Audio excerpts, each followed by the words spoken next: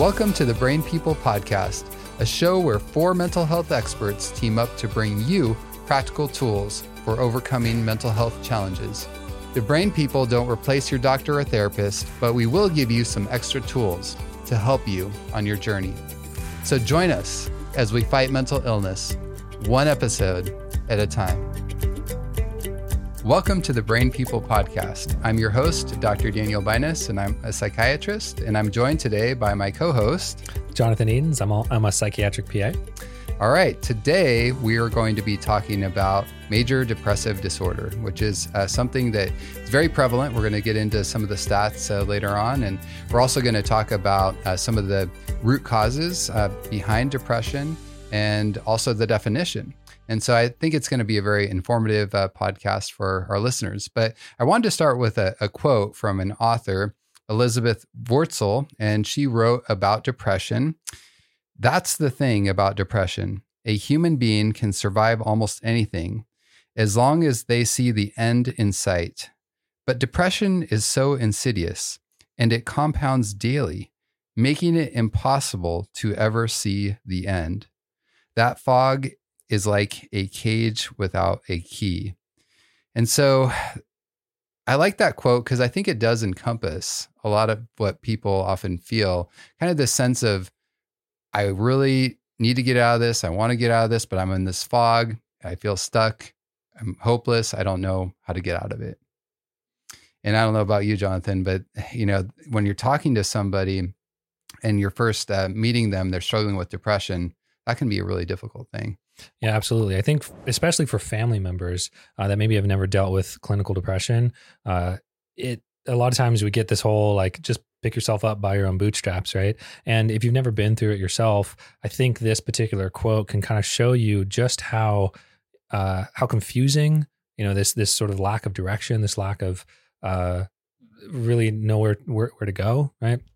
Absolutely. And one thing that I've thought about is with that whole idea of the key and not having the key, not knowing where to place it, is kind of like what we want to help people understand in their journey of depression is okay, you may not have the key, but there are other people that maybe do have at least part of the key, or at least can guide you to where to put that key. So there is hope. And I think that's a really important part when we're dealing with depression, right? Is coming alongside people, not shaming them, but realizing, okay, we want to work on this together and there is a way out, but just don't try to do it all by yourself. Absolutely. So what do you think about depression? I mean, a lot of people think about a real sense of loss too. And, it's not always related to what we might think about as a classic loss, like a death or something like that. But it can certainly be related even to a sense of loss of identity or a loss of physical health. But at its core, there really is a sense of loss and even of the mental well-being and peace that maybe I had before. Now, I might even add a couple more in there, but a loss of control, right, can be a really big problem for a lot of people, or a loss of youth and or innocence. You think about people with sexual trauma, that can cause significant depression because they feel like something has been taken from them, or maybe the loss of a future. And I don't mean that they don't have a future, but their perception of what their future otherwise what they originally thought it would be, and so that is stripped from them by something, and there's that hopelessness that sets in. Absolutely. Yeah. And I definitely hear that from a lot of my patients, is just that sense of, like you said, being out of control and not knowing where to turn and just feeling lost. So let's talk a little bit about depression. What are we actually talking about when we talk about depression, and how do we define that? Is it just, I feel down, I feel depressed today, so then I have major depression? Yeah, there's a colloquial use of a lot of different psychiatric disorders, right? And depression is maybe one of the most used, right? So when people say I feel depressed, that doesn't necessarily mean you have clinical depression. And so we'll talk a little bit about kind of what the criteria are in order for people to really meet the criteria in order to get diagnosed with clinical depression. But just in general, when we're talking about regular depression, it's essentially just persistent low mood that impairs daily function to a significant degree. Yeah. So the interesting thing, and I think one of the key words there, is persistent, right? Because we all have our days where we're like, I don't feel so great today. It's not like my favorite day. I wish I could have just gone back to bed, or maybe I can just skip till tomorrow. But that's not clinical major depression, right? It's that persistently low mood that doesn't go away day after day after day. And the second kind of important phrase there is that it impairs daily function. And so, Dr. Binus, what does that mean when you're talking about daily functioning?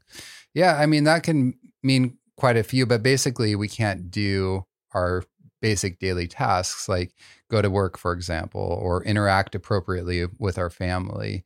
So it can impact us socially, or even our activities of daily living, like self-care, taking a shower, that sort of thing, or even cooking food for ourselves. So a lot of our patients that we deal with, they can struggle in one of these domains, or oftentimes several. So major depression is classified as a mood disorder. And so mood disorder is an umbrella term. This includes things in addition to major depressive disorder, such as seasonal affective disorder, where you get depression mainly in the winters for most people, or persistent depressive disorder, or premenstrual dysphoric disorder, which is kind of like a heightened version of PMS, bipolar disorder, and cyclothymic disorder. So we're not going to go into all the different definitions of those, but just to show you, there's a collection of different mood disorders, and major depression is just one. So just saying I'm depressed doesn't mean you have major depression, because there's far more nuance than that. That's very true. And that's why it's important, if someone is dealing with a significantly, persistently low mood for quite some time, to really get professional help, to get a full evaluation instead of just self-diagnosing, because mood disorders certainly are on a spectrum. And one more point to make is that a major depression is a syndrome. And what we mean by that is a syndrome is essentially a collection of different symptoms, right? So symptoms are the expression, the characteristics associated with the disorder. And when you combine many of these things together, as a group, right, this can make up the diagnosis. And so one thing we want to emphasize is that because you're depressed, it just doesn't mean that you have major depressive disorder, as we said just a minute ago. But there's many other symptoms. Many people may not actually feel depressed, but they can still meet criteria for major depressive disorder because they check off enough of the other boxes. That's right. And so in order to really figure out if someone meets criteria for major depression, we have to turn to the psychiatric Bible of sorts, which is the DSM. And the latest version is the DSM-5. And so, yeah, Jonathan, maybe you could talk a little bit about what are those criteria when we're actually looking at diagnosing major depressive disorder according to the DSM-5. So there's 9 different criteria, and don't fall asleep on me, because we're going to go through these. We are going to go through them fairly quickly, but they're all important to know, especially if you feel like you may be dealing with major depression, or you have a family member that's dealing with it. Looking out for all of these things is going to be key.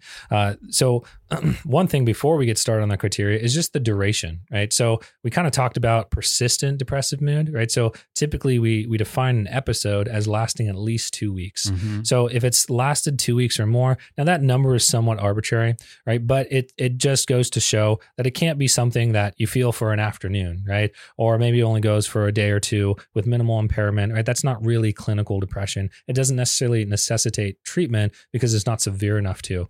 So that's the first thing, is just duration. But in terms of the symptoms that the patients will tend to present with, so feeling sad, empty, hopeless for most of the day, nearly every day, right? That's the first and one of the most important. Now, the second, and also one of the most important, is having little interest or perceived pleasure in doing things that you would normally enjoy. There's a fancy term for this. It's called anhedonia. So in the diagnostic criteria, you have to have at least one of those symptoms in order to meet criteria. So you have to have the lack of interest or the depression and hopelessness.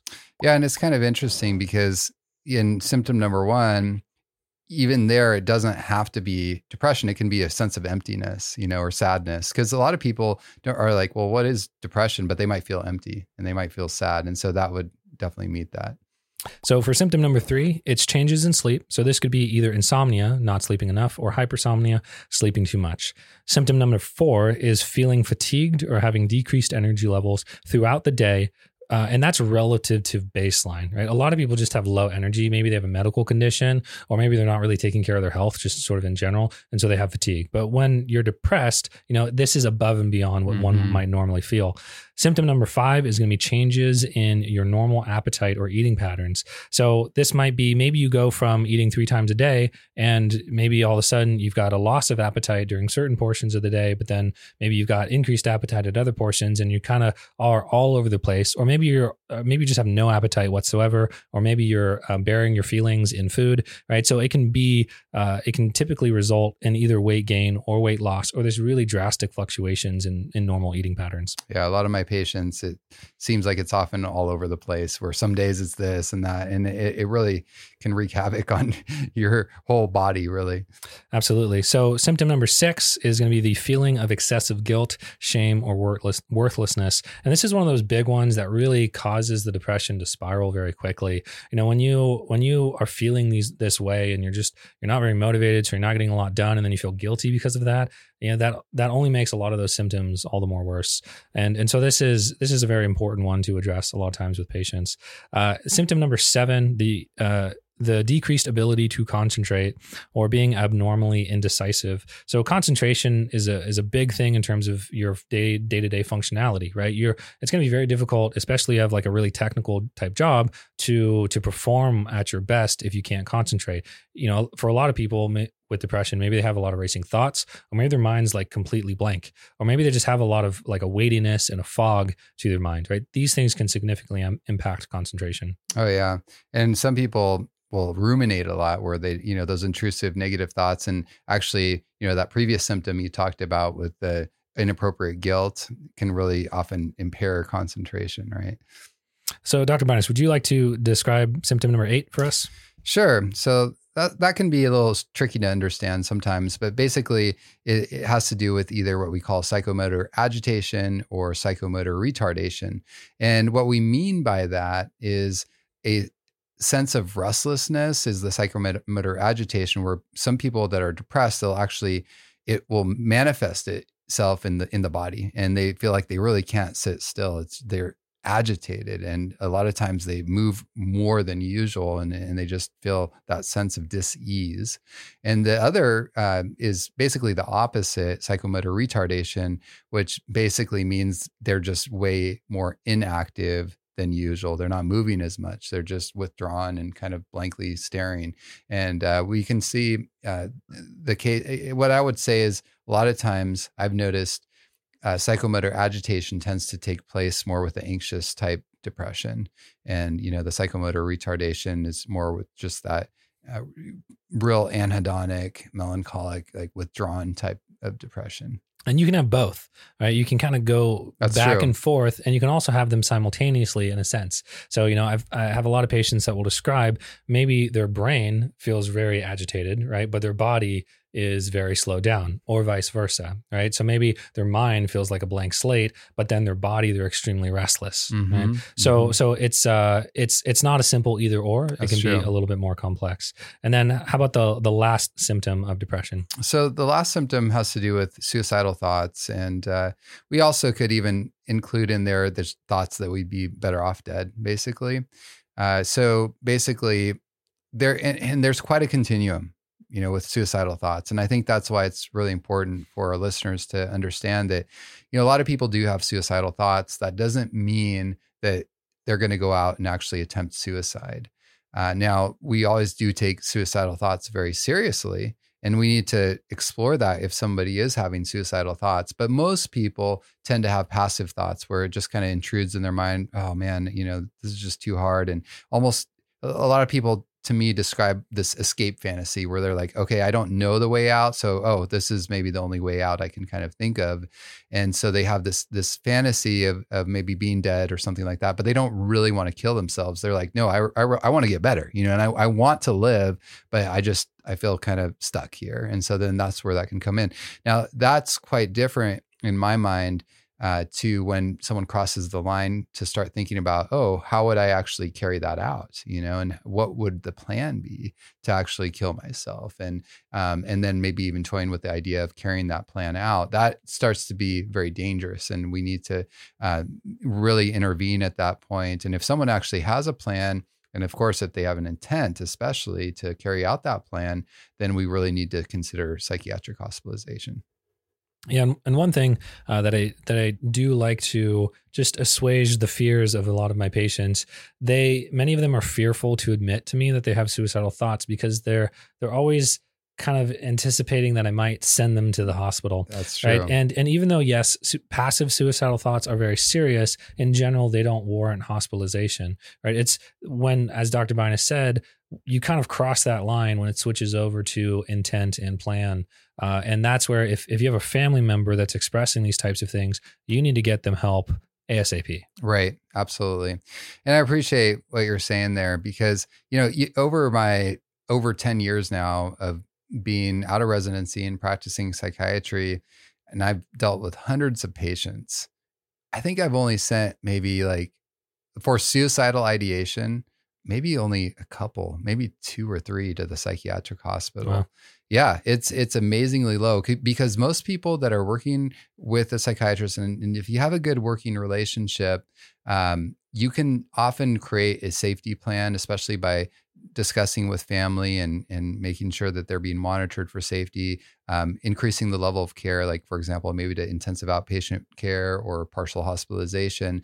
So there's a lot of things that can be done to actually avoid inpatient hospitalization. So I agree. I think it's important that people actually talk to their mental health professional about it if you're having those thoughts, instead of like, oh, I don't want to go to the hospital. No, we need to discuss these things so that we can work through and actually help support the person through the crisis so that they can get better. And actually, studies actually do show that talking about the suicidal ideation does not increase the likelihood that someone's going to go out and commit suicide, because some people think, don't talk about it because that might make them do it. No, that's actually not true. And in my perspective, I think it actually helps tremendously, and it's a relief for patients and people in general to be able to talk about some of these things that they maybe haven't talked about with other people, so that they can work through it and feel like they have a safe place to talk about it and support and everything. Yeah, absolutely. Now, those were the 9 criteria associated with the diagnosis, according to the DSM, of major depression. However, there are a number of other symptoms that could also be a part of the clinical picture that may be important. So things like emotional numbness or apathy, a loss of motivation, general irritability, anger outbursts. Now, anger tends to be one of the more common symptoms in men and adolescents. So that's an important one, especially to be aware of. Now, crying spells, low self-esteem, even a loss of libido could be a sign of depression. And then also things like self-harm. So this would be things like cutting, burning, skin picking, hair pulling. These are just other symptoms to be aware of. Yeah, absolutely. And those are all important things to take note of. And I especially appreciate you pointing out, about the irritability with the adolescents and the men. It's just especially for guys, it's not as acceptable to be sad, and so, Sure. So oftentimes feelings of sadness, grief, depression get channeled into irritability, anger, and even for adolescents, they often have a sense of like, I don't know what's happening to me. And that just makes them upset. And then they can react in being irritable. And I don't know what's wrong, because like parents might be like, well, what's going on? And they don't know, they don't understand. Yeah. And so it just makes them angry. Sure. So moving on to the next topic, let's talk about prevalence, Dr. Binus. Yeah. So when we talk about prevalence, the lifetime prevalence of major depression is around 20%. So that means... Can you say what that means? Yeah. So that means about 1 in 5 people overall throughout their lifetime will develop major depression at some point in their life. Okay. So that's them having at least one episode. Right. Right. So, if you've had multiple episodes, it doesn't necessarily change this particular percentage, right? So 20% is, as you said, 1 in 5 individuals. And this is in the United States, that's I right. believe, right? So, yeah. And let's talk a little bit about the annual prevalence of major depression. So, Jonathan, maybe you can touch on that as far as our adult data. Sure. So this is for 18 and older. This is from the National Institute of Mental Health, which is a very reputable research organization. And these stats that we're going to mention are from 2020. So in the United States, they estimated that 21 million individuals had at least one major depressive episode during the year 2020. Now, this represented about 8.4% of all U.S. adults. So actually, that is quite a number, isn't it, when you really think about how many people are struggling with major depression. And in fact, it's interesting when you look at the global statistics, depression is actually the number one cause of disability in the whole world. Yeah. You'd think like, oh, maybe it would be cardiac disease or diabetes or cancer or something like that. It's actually not. The number one cause of disability, which goes back to, that loss of functioning, inability to really be functioning at a high level in your life, is actually depression. So they did differentiate between just, something that would qualify as a major depressive episode, as well as a major depressive episode with severe impairment. And so, that level of severity is, this level is probably going to be sort of that classic can't get out of bed situation, right? And this impacted 6% of the U.S. adult population. Now, depressive episodes were higher among females in 2020, which has been, that's pretty typical. But in this case, it was 10.5% compared to males, which was 6.2%. And of the adults, they did break they did break down the adults from 18 and above into multiple different categories. And the highest category, or the highest age range, was the 18 to 25s at 17%. Well, let's talk about that for a minute. And actually, in that context, let's talk about adolescents and just a couple stats from the adolescent age range, because to me, that's concerning, because we look at the younger age population. It's like, wow, that's actually quite a drastic difference there in the younger ages compared to, once you get into middle age. So in 2020, it was estimated that between the ages of 12 to 17, 4.1 million adolescents had a major depressive episode. This represented about 17% of the U.S. population. Wow. So, we were talking about adults, and overall that was about 8.4% of adults. But with adolescents, 17% jumps from to 12 17%. to And again, if you look at the 18 to 25, that is right about the same, isn't it? About 17%. Sure. And so what we see is from the age of 12 all the way up to 25, about 17% of all adolescents, because that really encompasses the whole adolescent range. And this even breaks down. So if you take 17% and you separate out the women, the women from the men, or I should say the girls from the boys, right? Girls were significantly higher. And overall in the adolescent range, it was 25.2%. So 1 in 4 girls between the ages of 12 to 17 had a depressive episode during the year 2020. Wow. Yeah. And it makes me wonder too, if that's really accurate as far as I wonder if they're even catching all the boys, because again, I think boys, it tends to be more like irritability. And a lot of these boys, I think, end up in other buckets, like whether it's ADD or oppositional defiant disorder or whatever. But sure. But, any way you look at it, the stats are actually very concerning. Any thoughts about why that age range, it has such big struggles? I have a lot of thoughts, and that would be an entire podcast episode by itself, as I'm sure you do. And many of our listeners probably have some ideas as to what might be contributing. But, one thing, COVID lockdowns were not good for a lot of people in terms of socialization and their mental health, right? Yeah. We saw huge spikes, which we'll get into in just a second. But particularly, I think the people that were hit the hardest were adolescents. Mm-hmm. When schools being shut down, not being able to see their friends, not being able to see people smile, right? The overuse of technology, in households, a lot of these things really help to facilitate or exacerbate, especially, young girls who, tend to be more community based, if you know what I mean, right? They tend to need that socialization more so than your average, young boy. Absolutely. Yeah. Yeah. Speaking of COVID, any stats that you can share with us as far as some of the mental health issues that arose there? Yeah. So these are global stats. So not just United States, but this is the entire world. And this study was published by The Lancet. And so they saw, with COVID-19, which to no surprise, there was a stark rise in both depressive and anxiety disorders in 2020. The overall number of cases of mental health disorders rose dramatically with an additional 53.2 million, and that's up from 193 million. So what is that? Sort of like a 20 to 25% increase over with depressive disorders, and then in anxiety disorders, an additional 76.2 million over about 300 million cases at baseline. So, so that was another significant jump. So kind of between both of them, just because of the pandemic, there was about a 20 to 25% increase overall in terms of number of total cases globally. Absolutely.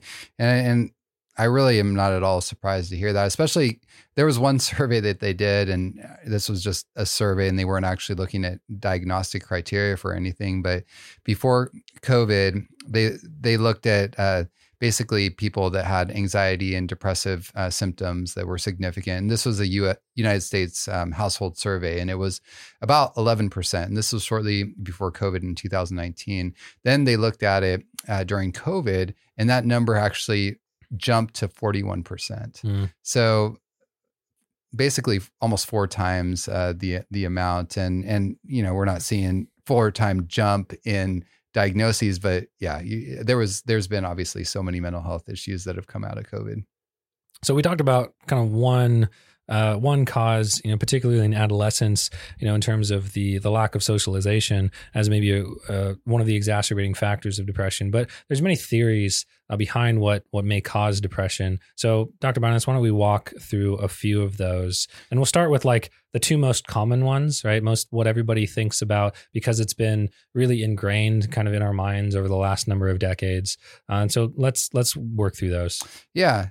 So this is not going to be an exhaustive list of causes because we'd be here all night. But but basically, we're going to touch on what we believe are some of the most important ones to hone in on. And so the one that most people think about is genetics. I think most everyone realizes there is a connection. If your parents are depressed, then there's a higher likelihood that you're going to be depressed. Now, but how higher, or I should say, how much of an increased likelihood is there, Dr. Bynus? Yeah, I think there's still some debate on that, but studies do show there is a significant increase, maybe even up to 40 to 50% higher prevalence. And how do they look at that? Well, they look at that with identical twin studies, and they find that, okay, if you have the same genes, even if you're separated at birth, there is definitely a higher likelihood. So that says 2 things. One is that there is a high likelihood that if you have a family member with depression, you might get it. But there's also about, in this case with a twin, 50 to 60% chance you may not end up with depression, right? So it also demonstrates that there's a lot of other factors at play other than just genetics. So what might be some of those other factors? Yeah. And I just want to comment on that. I think that's a very important thing to hone in on, because some people really feel like, oh man, I have the genes and I just can't help but be depressed. And the good news is there are a lot of other modifying factors. And even if the gene for depression has been turned on, or the genes, because it's not just one gene, right? There are things that we can do, the choices we make, even the way we handle stress, exercise or no, nutrition, how's that actually help to determine whether those genes are turned on or off. And so, yeah, that really leads us to like, well, what are the other modifying factors here, right?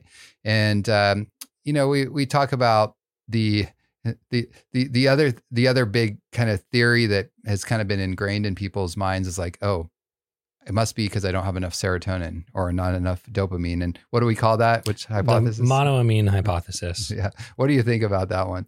There clearly is there's clearly some evidence behind it, right? And it's been useful to the pharmaceutical companies to have this as the predominating theory, because it means that, depression can be easily fixed by changing up the monoamines, aka the neurotransmitters, aka serotonin and dopamine and norepinephrine, right? So it's been useful from that standpoint, but if it was the only cause of depression, then these medications would be a lot more effective than they actually are. It would cure 100%, right? Or close to it. Sure. But we don't see that. And so it's far more complex. And just like with most things in medicine, but particularly in psychiatry, most of these things are not very simple. And when we tend to oversimplify by sticking to, say, one theory, like we're generally missing the mark. Absolutely. And, I think the bottom line is our bodies are the most complex thing in the world, right? And our brain is the most complex part of that body. And so to just oversimplify and say, oh, you just need a little more serotonin or it's not that simple. And yet, of course we keep trying to understand it better, but I think it's a constellation of things. And there's also hypotheses about inflammation or even mitochondrial dysfunction, right? And those are important hypotheses to think about, is like, okay, can inflammation affect our brain and our overall health and even maybe trigger depression? Yes. What about mitochondrial dysfunction, which mitochondria are the energy storehouses or powerhouses for our cells? Can that affect? Yes, it can potentially. But is that the only thing that will explain? No, usually it's a combination of factors. So a couple other theories behind what might, cause or at least exacerbate some depressive symptoms are an individual's life events. So this could be particularly stressful events like traumas. These can definitely increase the likelihood of having a depressive episode. In a study that I pulled some numbers from, they said 75.6% of chronically depressed patients reported clinically significant histories of childhood trauma. Wow. So, it's extremely sad, kind of the nature of things, but it is an important thing to recognize. Absolutely. And it really does show that it's, of course, not just the current stressors that we're facing, which also can contribute, especially if they're major stressors, but it also, those stressors that we experienced in the past can set the stage for mental illness and physical illness for that matter. And there's a lot of data in recent years that actually shows that. So it's not just the stressors that you experience, but it's also your interpretation of the stressors, right? Very and so true. so the types of thoughts that you have about the things that you're experiencing or you have experienced, these can create what we call either cognitive distortion. So basically a distorted reality in your own mind that's not really in line with the true reality, right? And it can also create kind of this I guess system or series of sort of core beliefs that people can have that can really shape the way that they view themselves and others in the world. Absolutely. Well, I think we'll leave it there for today. And I think this was a good start in understanding some of the underlying factors. Again, that's not an exhaustive list. There's actually well over 100 causes, but the interesting thing is that you can lump those over 100 causes for depression into 10 broad categories. And we will have another podcast that really addresses that more explicitly. But again, the good news is there are things that we can do to modify a lot of these underlying issues, even our genes. We can't change our genes, but we can change how they're expressed. And like you said, you can't go back in time and change if we were maybe abused or something like that, but we can change how we relate to that experience in a healthier way. And that can actually keep us from being stuck in the past and in the trauma. So thank you, Jonathan, for being here and sharing. And thank you to our listeners for listening in. So if you only take one thing away from today's show, remember this: if mental illness is a whole person problem, then it must have a whole person solution. I'm Dr. Daniel Binus. And I'm Jonathan Edens. And you've been listening to the Brain People Podcast.